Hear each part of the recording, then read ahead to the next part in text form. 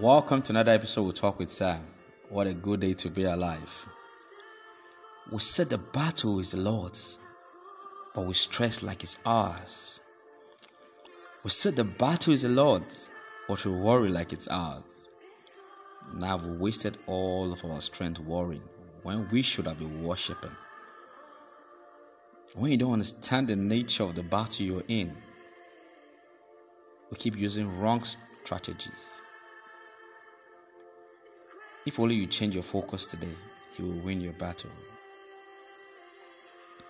Stop looking at your trouble, how big it is, and start praising God for how great He is.